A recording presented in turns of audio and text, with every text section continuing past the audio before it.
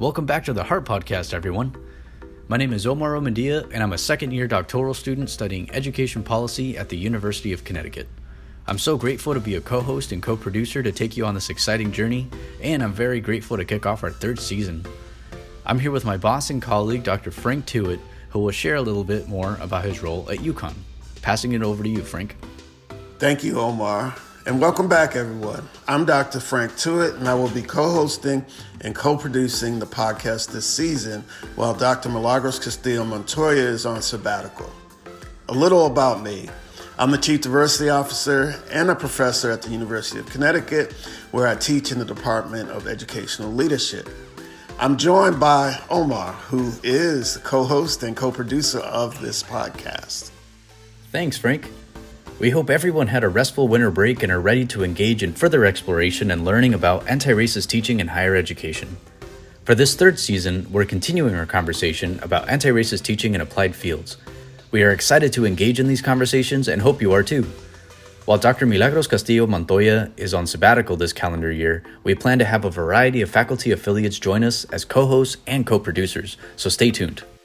Joining us for our conversation today is Dr. Dean Squire, who is an associate professor and the founding associate dean of diversity for the School of Nursing at Loyola University, Chicago. Dean is a critical higher education and student affairs scholar whose work is dedicated to pursuing interdisciplinary anti-oppressive scholarship for the purposes of socially just institutional transformation.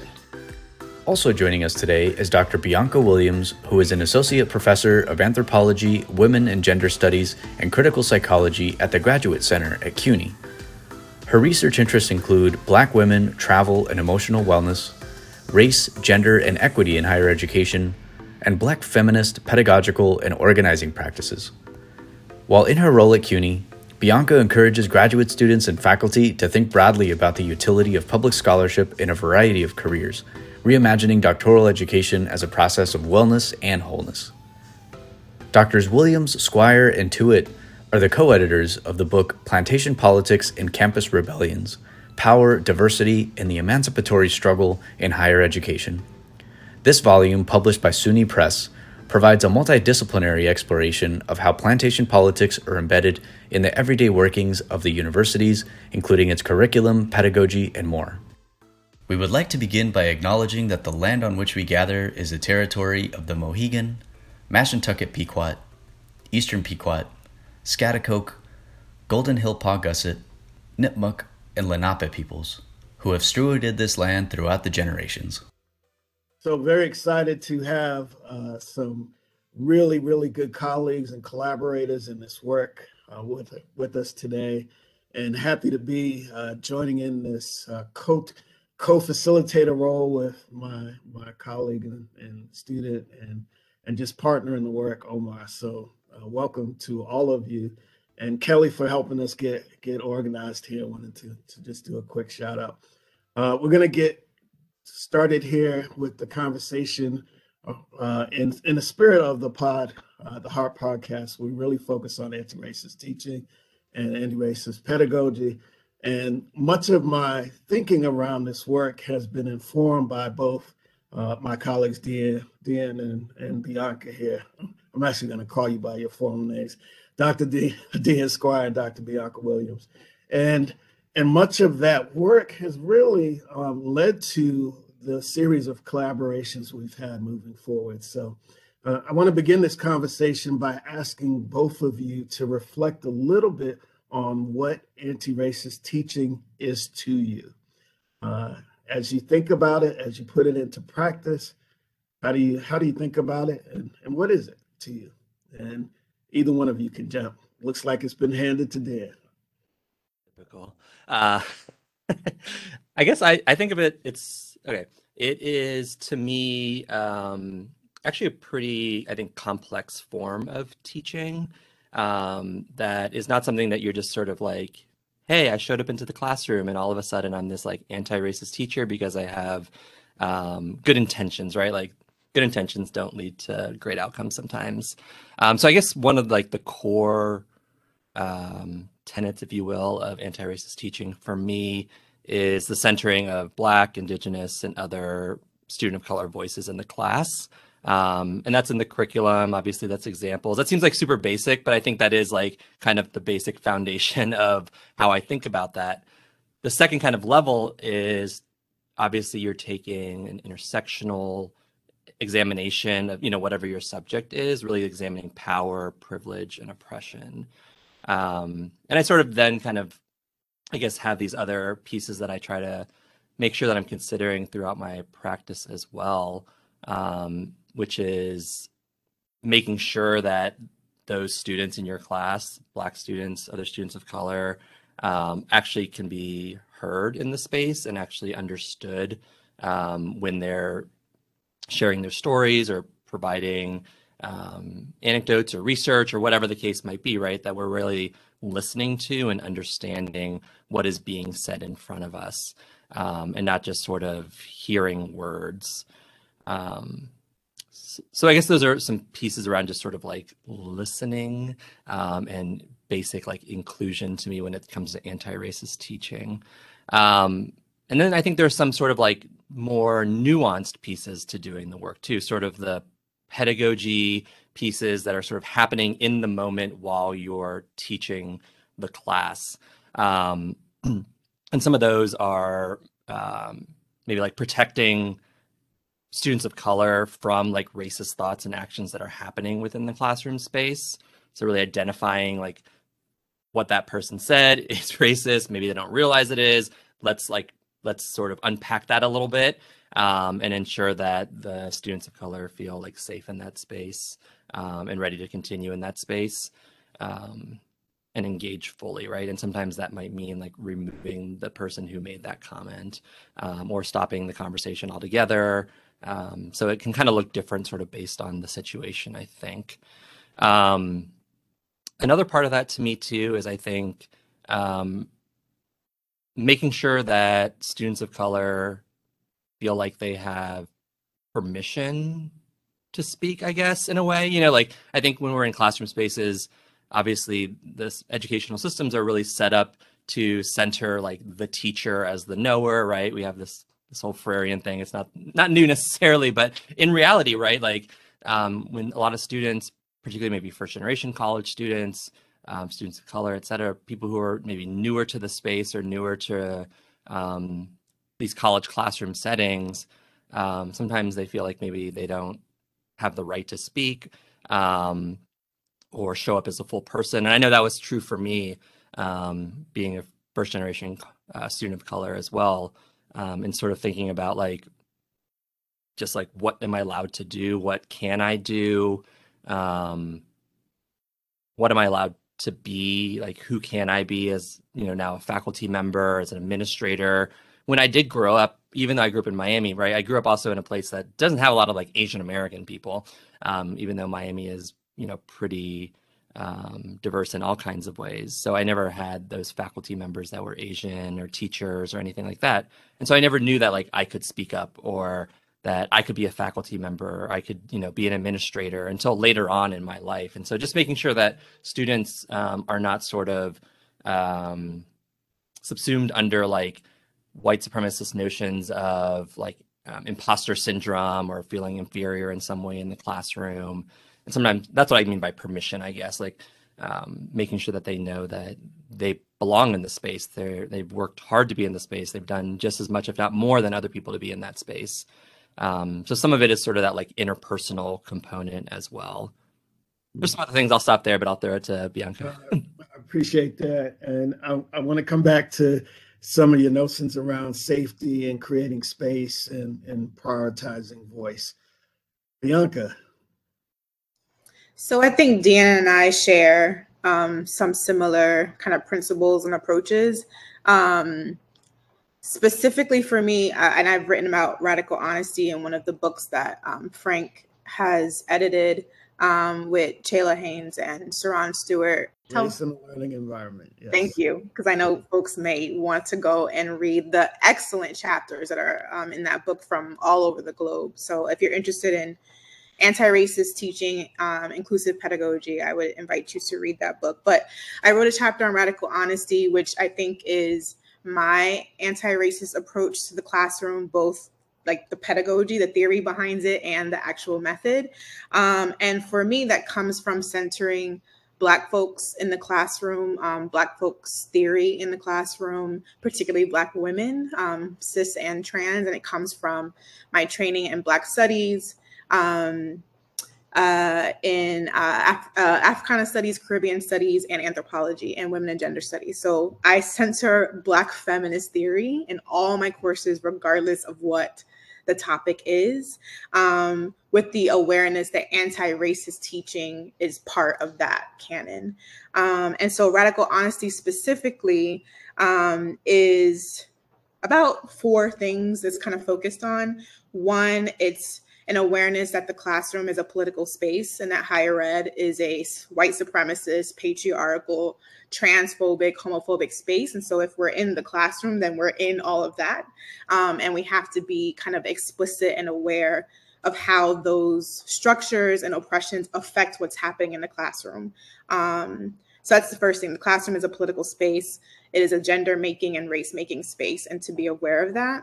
The second thing is, as an anthropologist, what drew me to anthropology was the valuing of personal narrative and personal experience. And so in my classroom, as a part of my anti-racist teaching, valuing all of the personal experience that we bring to the classroom and using it as a case study is part of the work that we do. So it's not opinion, right? It's not just, I went to this public school and it was racist because I experienced this, but it's, I experienced this and let's figure out what factors created the environment that allowed me to experience that, right? So connecting students' personal experience and my personal experience with the text that we're reading and the theory that we're making. Personal narrative, allowing students to write about their lives and use the critical tools that we're learning and creating to assess what's happening. And so, you know, sometimes we get questions. I know as a first generation student, I had a question like, can I use I in the essay or in the paper, right? Like in my classroom, that's encouraged because I is a central location of where analysis can happen, right? So personal narrative is essential to theory making. And those two things are not separate or, you know, experience is part of what the theory making process is. And then the last thing is, that emotion is a form of knowledge, that it can be a form of raw data that can be utilized to create knowledge. And so in an institution where intellect is often talked about as like rational and neutral and not emotional, for me, anti-racist theory, particularly because of the gendered and the feminist lens I bring in, emotion is actually central to how we create meaning and analysis of the world. So by censoring Black women, by censoring Black people, if you go into any barbershop, which Melissa Harris Perry has studied, if you think about the theory that you learned from your mom or your grandma when they were analyzing white supremacy in their neighborhoods, like Kiese Layman would say, the worst of white folks, right? Those are theories and they come from feelings and narrative and experience. And so in my classroom, emotion is central to how we create knowledge. Appreciate that. You both touched on this a little bit, and so I want to circle back. But could you say a little bit more about what was the genesis for sort of thinking about anti-racist teaching? Both of you have been doing this work before it was cool to do it, right? So what was the genesis for it? What got you interested in thinking about conceptualizing, whether it's radical honesty or Dee, and I know some of your earlier work around inclusive teaching more broadly. What was the impetus for that? So I'll just say off top before I respond to your actual question, it might be cool to do it, but it would be nice to have it resourced and valued as part of the promotion process in higher ed. So I'll just say that off top. We may do it and it's cool and it's useful and effective and like our students love it and our colleagues may love it, but it would be nice structurally if it was actually valued. So this came from, at least for me, radical honesty and thinking deeply about anti-racist and feminist ways of teaching came from being a student in higher ed, first generation, African-American and Jamaican, working class, you know, now kind of hesitantly middle class and figuring out what that means. Christian, you know, heterosexual, like all of my identities, right? Trying to figure out how to navigate both the physical space of higher ed and the culture of what it means to be an undergrad and graduate student at what are pretty elite and predominantly white institutions. So that was first, it was my experience that led me to think deeply about why was I feeling the way that I was feeling as I was learning the things that I was learning. And somehow the things I was learning that were critical like analyses of race and gender weren't lining up with how necessarily I was being taught or necessarily what was happening in the campus environment. So sometimes I had great teachers, but the rest of my environment felt terrible. So when I decided to be a professor, particularly at the University of Colorado, which I knew was like, I don't know, maybe 1% Black out of 30,000 students, I knew that being a Black professor on that campus meant that my race in particular was going to be very present. And I wanted to figure out a way to teach that was genuinely me, that I didn't have to put on a performance. And I think we all do it as professors, we have performances, but I wanted to be able to bring my whole self to the classroom if I chose to, and to be able to teach through that.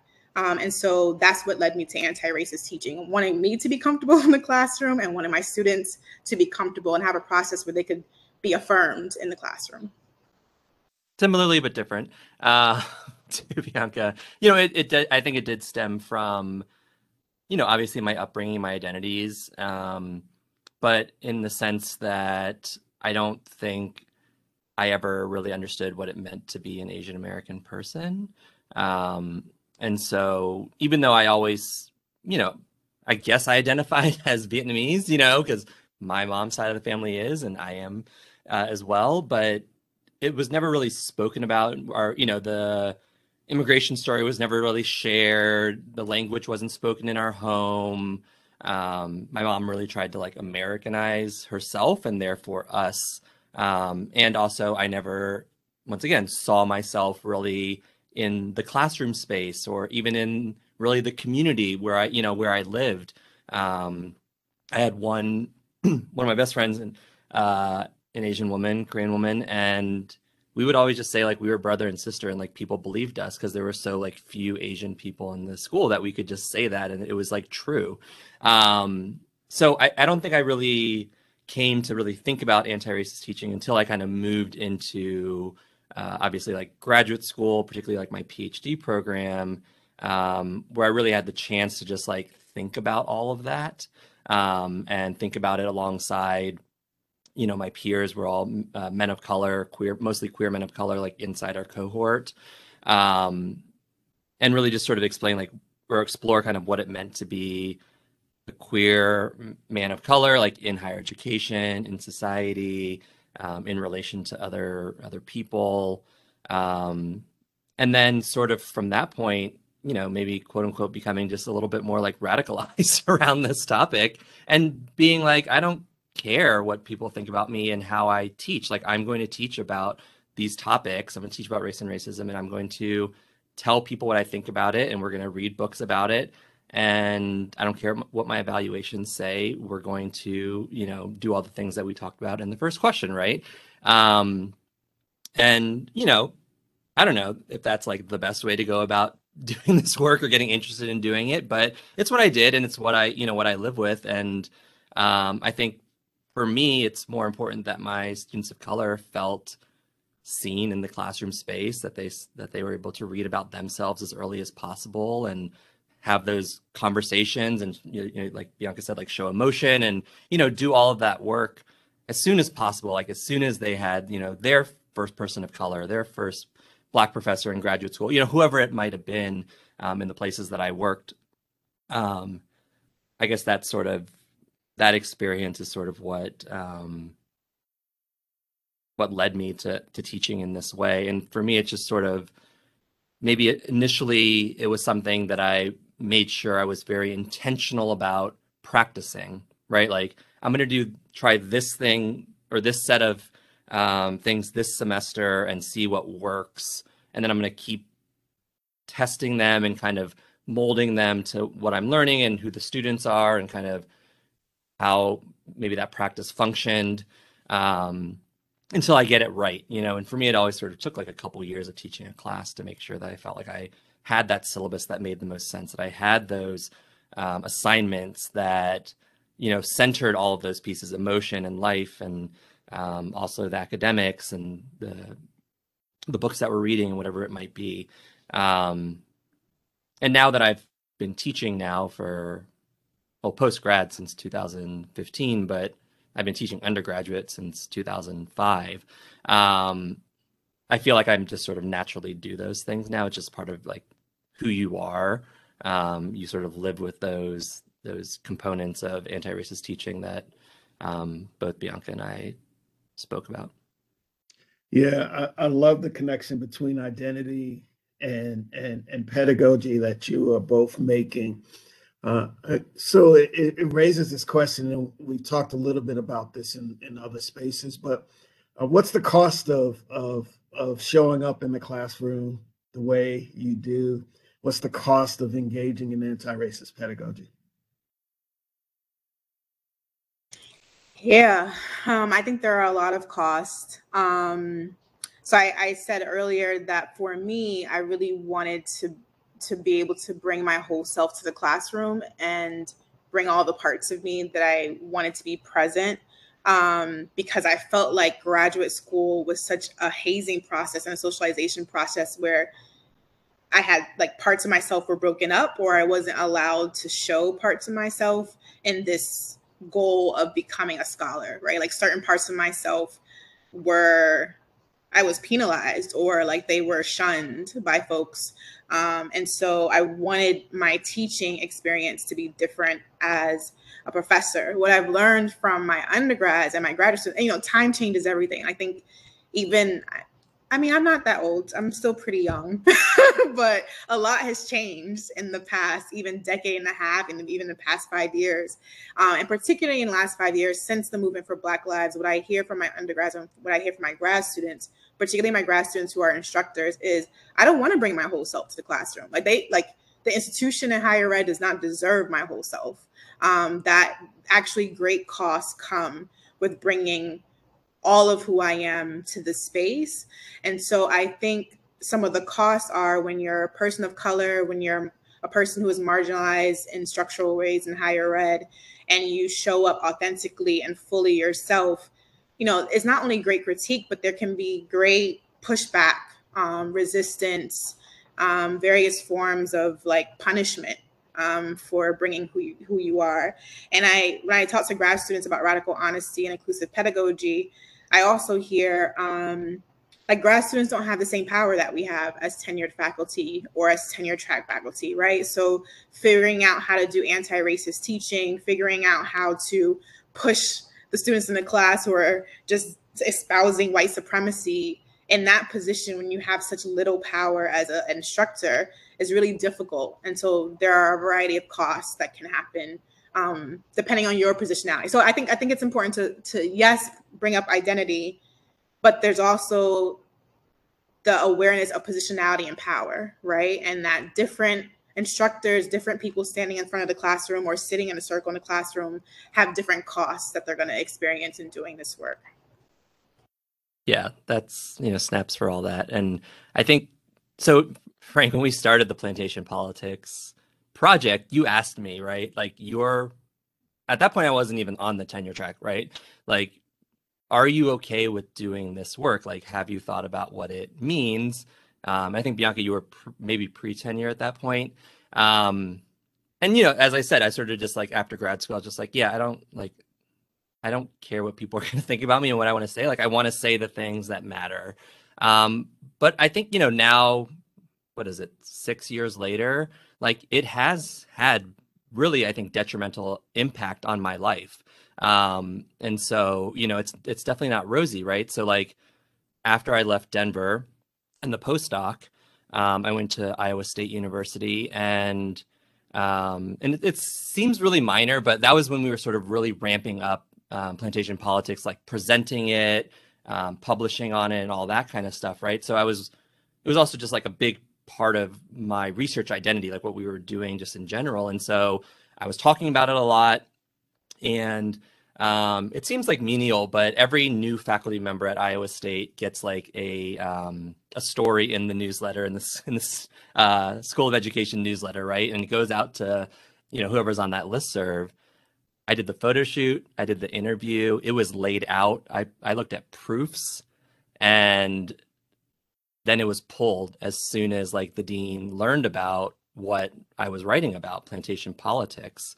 Um, and there, there's some other stuff happening too. They were like, it was the department head, they called her, but we were hiring a new dean for the entire Health and Human Services piece, and we're also hiring a new president at that point. And so they didn't want to like write a story about somebody calling universities plantations. They didn't want that out there as like the image. So, that was like the first piece where I was like, okay, like I'm super pissed about this, but like, whatever, it's a story. People know who I am still. Like that's, what I'm about. The next year, they're hiring for a tenure track job, and I'm just a visiting on a 2-year contract at this point. I don't even get an interview, right, for this position. And I have pretty much perfect teaching evaluations. I've had them my entire career. I'm obviously like publishing like crazy, presenting, everywhere. And I don't even get an interview for it, right? And so I'm like, okay, well, they clearly like don't want me here. Everybody gets an interview if you're a visiting professor, pretty much at the institution that you're at. Like, if you don't get one, something is wrong. So clearly something was wrong, right? And I wanted to leave anyway, because I do not like Iowa. But it's sort of, I think it's, in some ways, it like stunted my career a bit, right? Because I started on the tenure track later. It sort of made me, it really hit me personally, right? Like I went into a really deep depression that I'm still dealing with, and it started that year. And then I just had to leave, and I took another job that wasn't really great for me either. And it was a tenure track job, but it was in the middle of nowhere. It was mainly, white folks in the school, a dean who just didn't get what I was doing, no critical scholars in the entire school, but I just had to get out. And so I felt like that also sort of stunted my professional development. And because it also stunted my personal health, my mental health and physical health and all of those pieces, that then also negatively impacted my professional like career and my ability to just focus on things. So I'm basically just saying that like when you do this work, there can be really negative impacts, not just on sort of an evaluation or somebody valuing that you teach through an anti-racist framework, but really on like your whole self. And this past year, it's really what led me to essentially like leaving the field, if you will. Like I'm not technically in higher ed and student affairs anymore. I don't teach those classes. I'm just finishing some projects in that space that I kind of don't even want to finish. And now I'm kind of in an administrator role where I get to just kind of like do my own thing. And I don't have to be bothered by all that stuff. I'm not tenured. I am on the tenure track, but I'm also in a whole different discipline. It's just, it's been this kind of like weird, windy life that I've lived in the last few years that have really negatively impacted like who I am, what I think about the academy, what I think about research, the worth of it all. Like Bianca said, like how much I give to it. I show up and I leave. I show up at the time I'm supposed to show up, and I leave at the time I want to leave, right?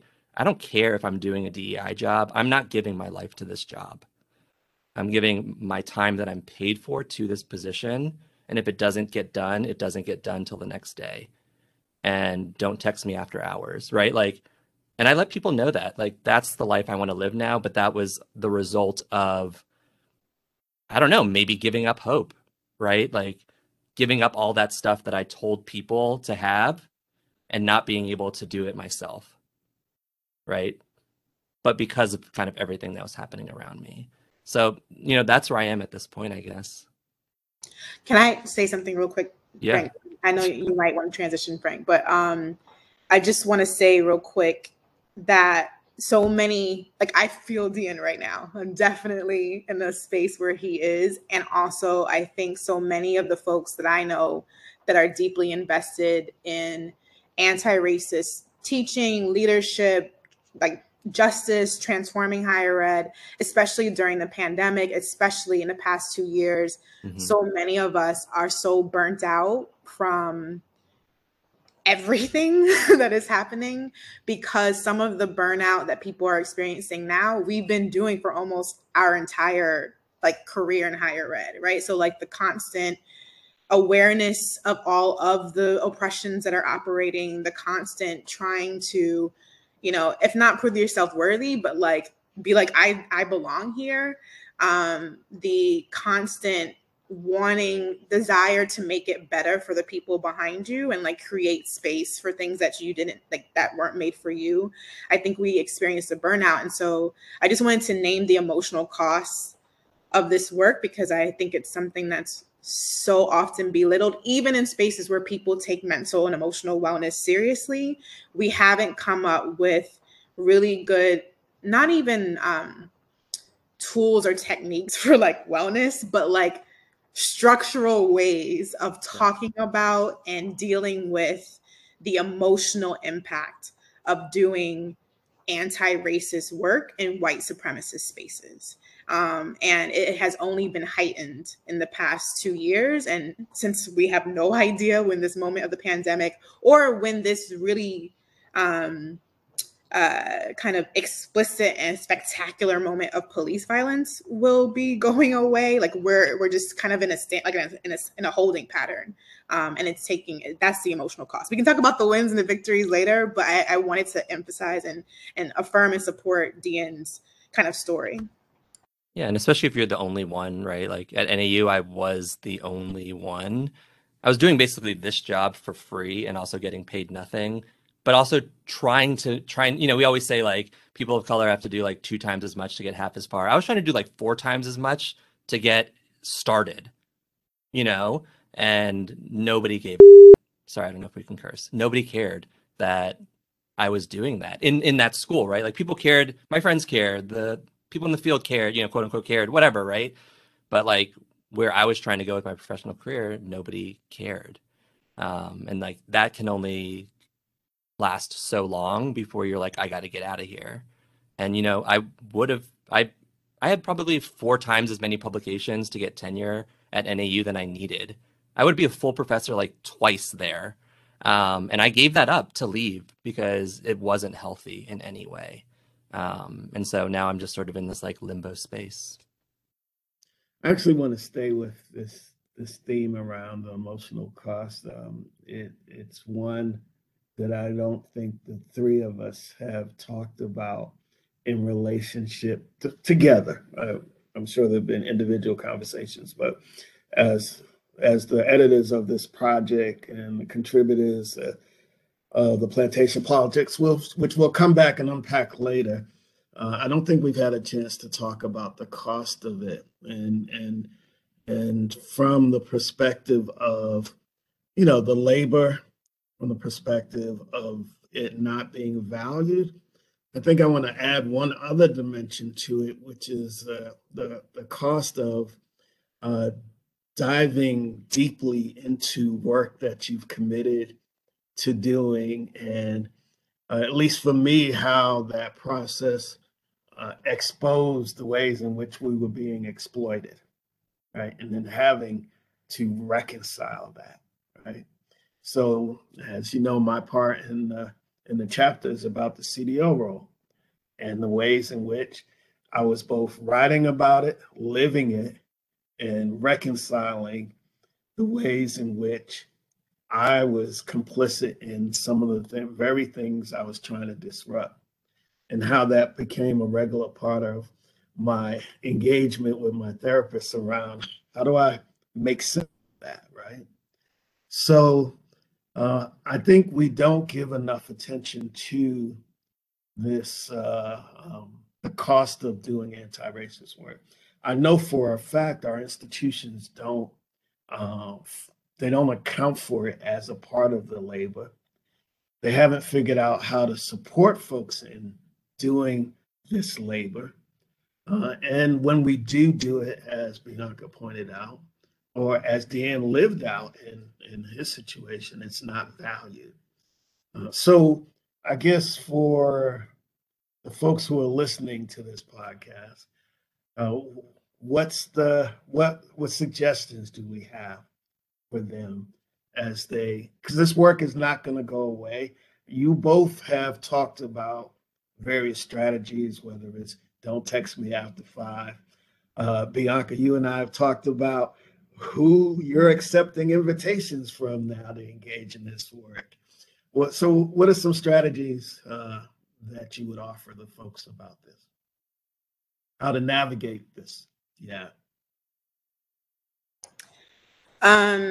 So what you're referencing is, for me, a huge, like, I don't know what happened on this day, but a huge breaking moment for me was January 6th. Like, I remember sitting at my computer, and I was probably working on a paper or something. I was writing something, and Twitter like exploded with what was happening at the Capitol. And I turned on a TV, and something about the images of white folks in their true entitlement and audacity going to DC and just taking up space and entering spaces that I knew, as someone who organized with my BLM chapter in Denver, as someone who has participated in public demonstrations of resistance and social action, that if me and even 10 of my colleagues or my comrades from BLM had done any of that, we would have been shot or arrested in the street. Something about that disconnect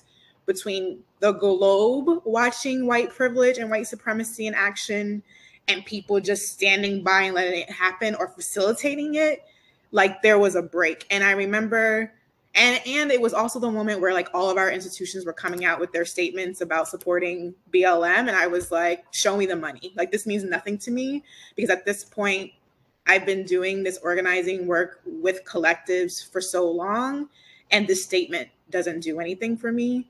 Your cluster hires that will disappear in 5 years don't mean anything to me. Like, show me where your real commitment is. And in that moment, it was like all of the DEI work that I had done, I just couldn't do it anymore. Like I couldn't, like I literally, like my physical body in this moment shuts down when I think about doing that work, because I realized how much time and energy it cost. It took me to be in the room with folks, to teach them about their white supremacy, and to hope and like try to teach tools to be, particularly white folks, better white folks with a white racial, like a white anti-racist consciousness, and to know that so many of those folks were in DC doing what they were doing, right? Like that my hours and decades of labor probably meant something to a few people, and I'm like that's valuable to me, and that structurally or in the long term, it doesn't feel like it did enough. And so literally on that day, and since that day, I have actively decided, no, I'm only investing my time and energy in spaces that center Black folks. Like, I just can't do it anymore. If Black folks are not central to this thing, then I'm probably not going to do it anymore. And it's a bit hard, to be honest. There was I don't know if grief is the right word, but it was an identity shift in some ways, and it was a commitment shift in some ways, because when I went to Colorado, I knew Colorado's a white state. It's a white state with a very white university.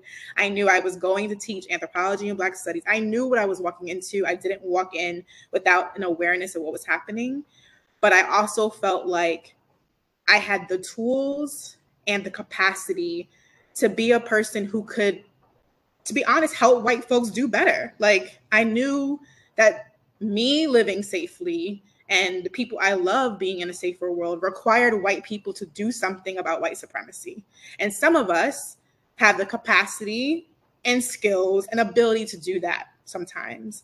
But I had reached the end of my capacity, that the emotional cost of it, the career cost of it, and just frankly, the anger and rage, like I just don't have that patience anymore. And so I'm ready to pass that baton to whomever else would like to do it and can do it and is resourced to do it. But for me, Black people have to be present and centered for me to do the work now. Yeah, I feel that too. I don't know if January 6th was like that moment necessarily, but it's just sort of another moment in time that just kind of reminds you where we're actually at. And obviously, I transitioned to this job pretty soon after that. or the summer after that happened. And I sort of take a similar stance, I think. There's obviously people in every institution who are sort of like the cream of the crop of like white supremacy, like the ones that you get hired to really like work on. And while I'm not gonna like dehumanize them and throw them, to the wayside, I've actually decided to like not spend my time on them because they are a minority in the school, right? Like even though the whole school here the school of nursing that I work in might not get everything. I think there are a lot of people who want to learn and want to change. And then there are those few that just don't care that I'm here and will do whatever they can to make sure I'm not here as soon as possible.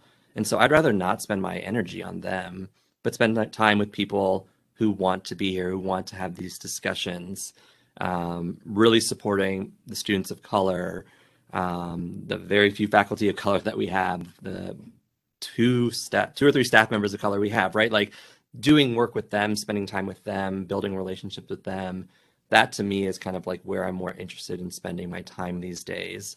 And also, like I said earlier, just sort of not doing anything that I don't like want to do or that takes energy that I don't want to give, especially giving it to people who I don't want to give it to. It seems kind of, I don't know, like it feels so wrong to say that, right? Like that's not what I feel like what have been like my values and the way that I've worked for the last, 7 years of my life, or even sometimes like what I teach my students, sometimes. But I feel like for me now, it is sort of like passing the baton and hopefully maybe like teaching some of those lessons that I learned to other people who have that energy or just have a different set of skills or desires or whatever it might be to do that work. Because I just don't always want to do that work anymore. Like it does feel like okay, I'm really bad with emotions, so I actually don't know what it feels. I just have to like pull up a list of emotions. And like I am a little bit like irritated with myself that I wasn't able to like hang in there fully, right? I've obviously mentioned I felt like really depressed a lot of my life, the last 5 years. Really like uncertain about like what's next, for me in my career, but also just my life. Like, am I even going to stay in the academy or not? All of those things are coming up to me as I sort of think about like how did I survive and how am I like surviving now? And am I thriving? It feels very like capitalistic, but like I feel like if that's the way the world functions, then like at some level, like I also need to function in that way because it will just continue to like extract from you. And I think like I've heard that narrative from a lot of people who have been in the field longer and done this work longer. And I'm at the point where I get it now, you know? And so I'm still trying to find out like, what am I really inspired by? What am I really motivated by? Like, what's going to get me up in the morning? Like, what am I passionate about? And that's like a whole different like part of doing this work that I haven't fully figured out yet. So I absolutely appreciate some of the jewels you all are passing here. I was thinking about this notion of know your capacity, um, and pay attention to your own sort of sense of health in this work, right?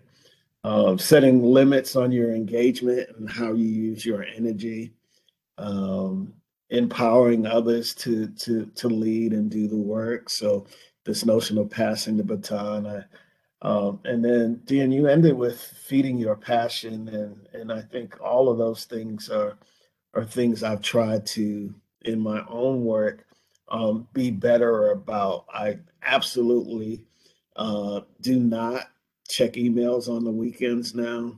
I don't have my work on my phone, my work email on my phone. So if there's an emergency, someone's going to have to text me and let me know about it because I'm not checking my phone or emails on the weekend. So these boundaries are things that help um, to allow us to do a better job of taking care of ourselves. The one thing I'll add that I think was a little helpful for me is I found some healthy ways to release my rage that was, coming from this engagement. And so, if you look at some of my more recent writings, you will see a much more focused energy and criticality in those writings, and that was a form of release for me. It's definitely much more personal writing, and I suspect I benefit from being where I am in my career, that I can now choose more intently what I'm going to write about, as opposed to writing for tenure or writing for publication. But I found those last set of writings that I engaged in to be really helpful in releasing some of the rage that built up over the time. I know we're getting close to time. We did want to make a shift back to sort of how this work benefits our students, and I'm going to invite Omar in to take us through these last couple of minutes we have with some final questions for us. Awesome. Thank you so much, Frank. And thank you so much, Bianca and Deanne, for your honesty and your heartfelt experiences through this process. And I think, I really want to give a shout out to Frank and all of you thus far, just for expressing the reality in this process of practicing anti-racist teaching, because I think it's not, as Frank alluded to, I don't think it's work that's very much supported, and there's a considerable amount of burnout. And I think that the more now, as a doctoral student, my second year at UConn, like, I'm seeing both sides of it myself as a student, and then also in interacting with professors, seeing another element and another perspective to this process. And it is not easy work whatsoever. And so I kind of just want to give a shout out to all of you for engaging in this work, and then also just for telling it like it is. I think it must be like a breath of fresh air for our audience. And so something I'm curious about, just as a student in this process, is how students respond to your approach to anti-racist teaching. And I think a couple months ago, I turned 30, and I didn't think, when I was a year ago, when I was 29, I was like, oh, I'm not going to feel the shift as much. It's not going to be as intense. But sure enough, that decade, that 3 in front of the year, is definitely marks a difference. And so I'm just curious, is all of you, as scholars, as practitioners, as professionals, like, what do you see and what do y'all feel is on the horizon for the next generation of scholars and activists? And how does that inform the way that you instruct your students? Bianca, do you mind kind of getting us started with this question? Sure. That's a really good question. I've been working on a book about pedagogy as organizing and organizing as pedagogy, coming from trying to tease out the lessons I learned, like teaching the stuff that I teach and the way that I teach during these last few years since the movement for Black Lives, and also organizing and being one of the kind of educator-centered folks in my chapter of BLM. And again, it's interesting because the last 5 or 6 years, so much has changed. Like, our language has changed, our awareness of new frameworks and new visions for the future. I mean, if you had told me 2 years ago we were going to have a national conversation about abolition, like, openly, I would have been like, you are out of your mind. And so much has changed. And I think, so we haven't even like defined plantation politics. So we wrote this book because so much of what was happening in 2015 and the years following was an awareness for a lot of people at how deeply connected the power dynamics and the engines that make higher ed go are connected to these kind of previous moments of plantation life and culture. And so our argument in the book is that you can tease out really important connections between plantation life and culture from the past and how the institutions that we work at were both established and continue to operate. And that the exploitation of folks of color, but particularly like Black people in a particular way, like Black life, Black death, Black labor, Black emotion, Black leadership, right? How it's exploited and utilized to keep the university running. And so this next generation, what I love about being in the classroom with my student is that they are growing up and grew up in this moment of movement building and protests. And they're bringing what they learned in the streets, in the neighborhoods, in their public schools, and their private schools to their training in this moment. I always want to emphasize, we did a book on plantation politics and campus rebellions. And I think the campus rebellions part is the part that always excites me, that there's a long history and legacy of student organizing and student activism that leads faculty, that leads staff into doing transformative work on campuses. And so I don't know that I'm teaching them so much as they are teaching me, and we're learning together, like how to create new world and what the tools are for world making in the next 10 years and the next 50 years. So that was a kind of unwieldy answer, but I think I do what I do, hoping that I can give the students tools to think about things a little bit differently. And then they respond and teach me in the classroom, and they push me, right? Like what we thought was radical 5 years ago is not really radical anymore. So they challenge me to think differently and deeply. Yeah, and I mean, I'll just ditto that. I think it's aligned very similar to the way I teach. You know, I always try to start my courses with just like history lessons, I guess. And even when I do presentations to campuses or whoever it is, it's always sort of like, here's what settler colonialism is. Like, here are some of the main like technologies of domination, and here's how they're still showing up today. And like as Bianca said at the end, and here are some frameworks for how we might understand what's going on today. Now, like, what do you want to do about it? Like, what do you want to do with this information? You know, I didn't think I was that old, but now like I am getting older, and like I am much older than the students. If I teach undergrad, like the undergraduate students that I'm teaching, right? Like 20 years, that's a million lifetimes in today's world. And so like, who am I to really say, you know, this is the one way you should do it or do anything? But I can say like, here's what I do know. Here's what I know about the history. Here's what I know how we got here. Here are some ways that I think about it. Like, what do you want to do? How do you want to extend off of that work? And, it's providing the toolbox, right? Like using that metaphor, it's just providing the toolbox for students to then go out and do what they feel is needed in the world. And so, yeah, I mean, I think I can keep up sometimes, but then there's always just something new, right?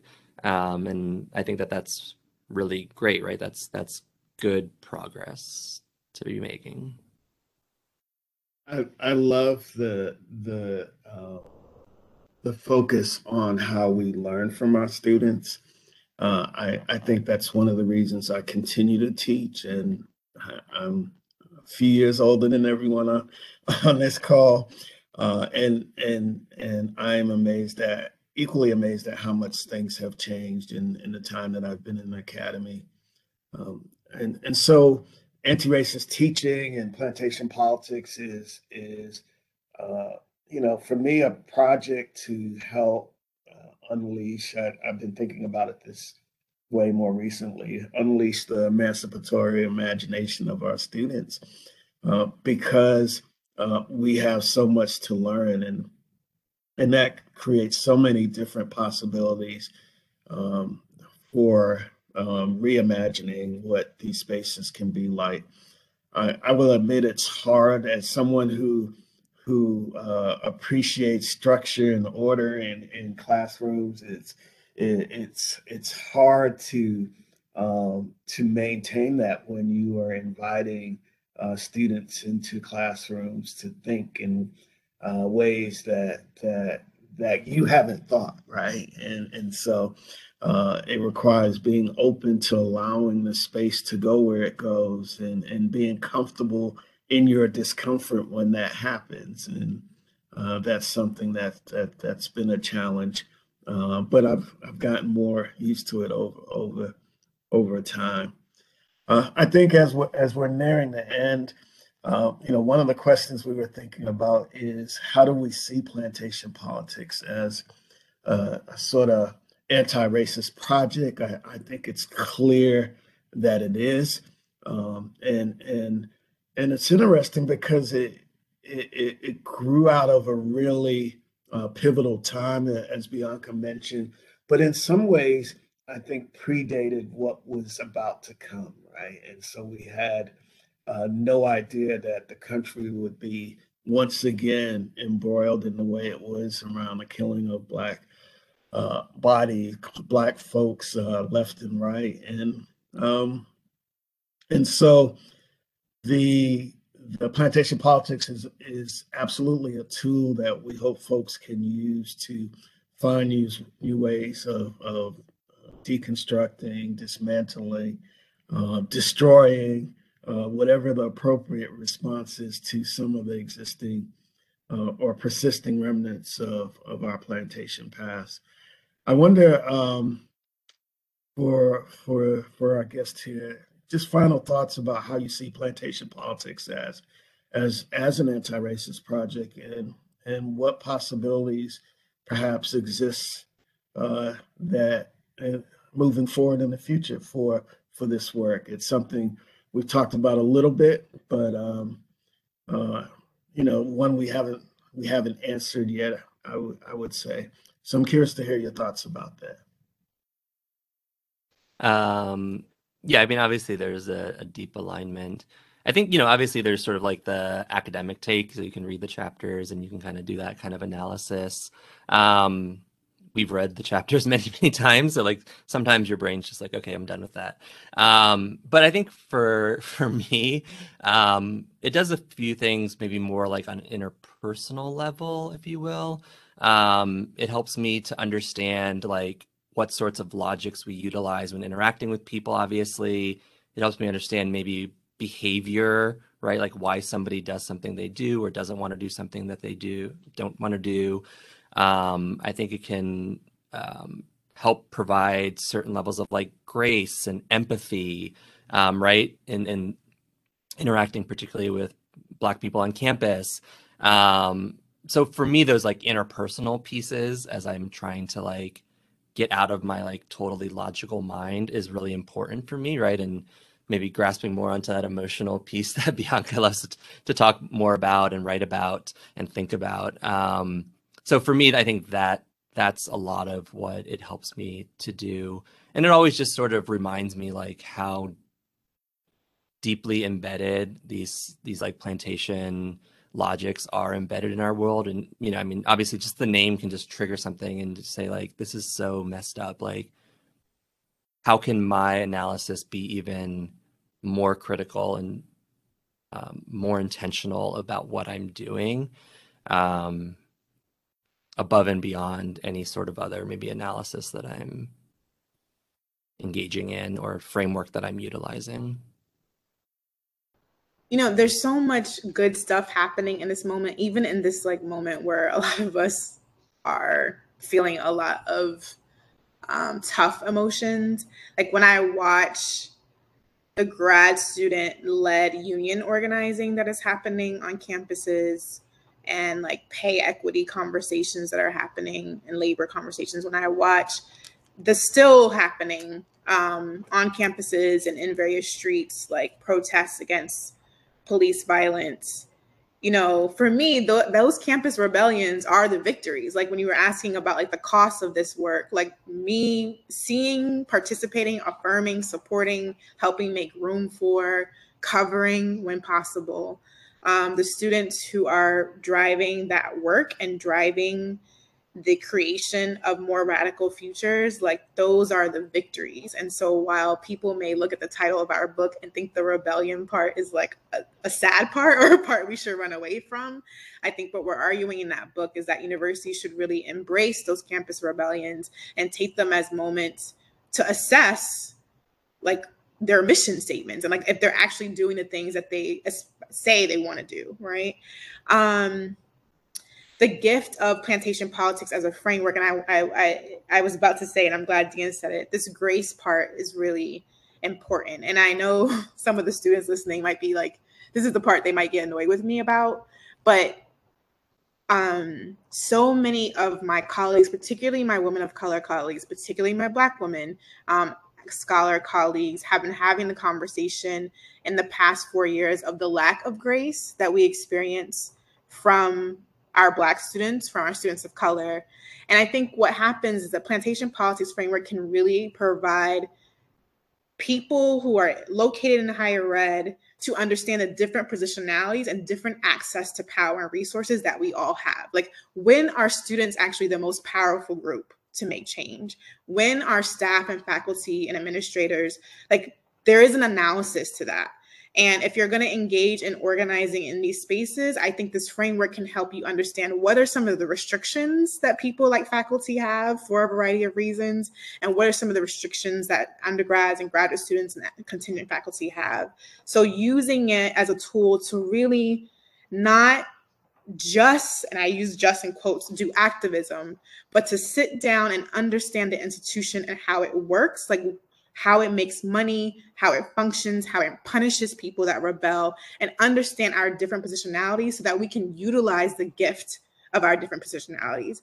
And that requires a profound amount of grace from all of us, but sometimes I want my students to recognize like how limited or what the strings are that we're constrained by, what the chains are that we're constrained by, and not to be literal.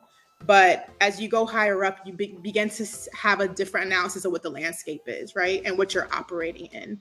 And sometimes I need them to trust us, like trust in our commitment as we can trust them in their commitment and have grace for them. Thank you both.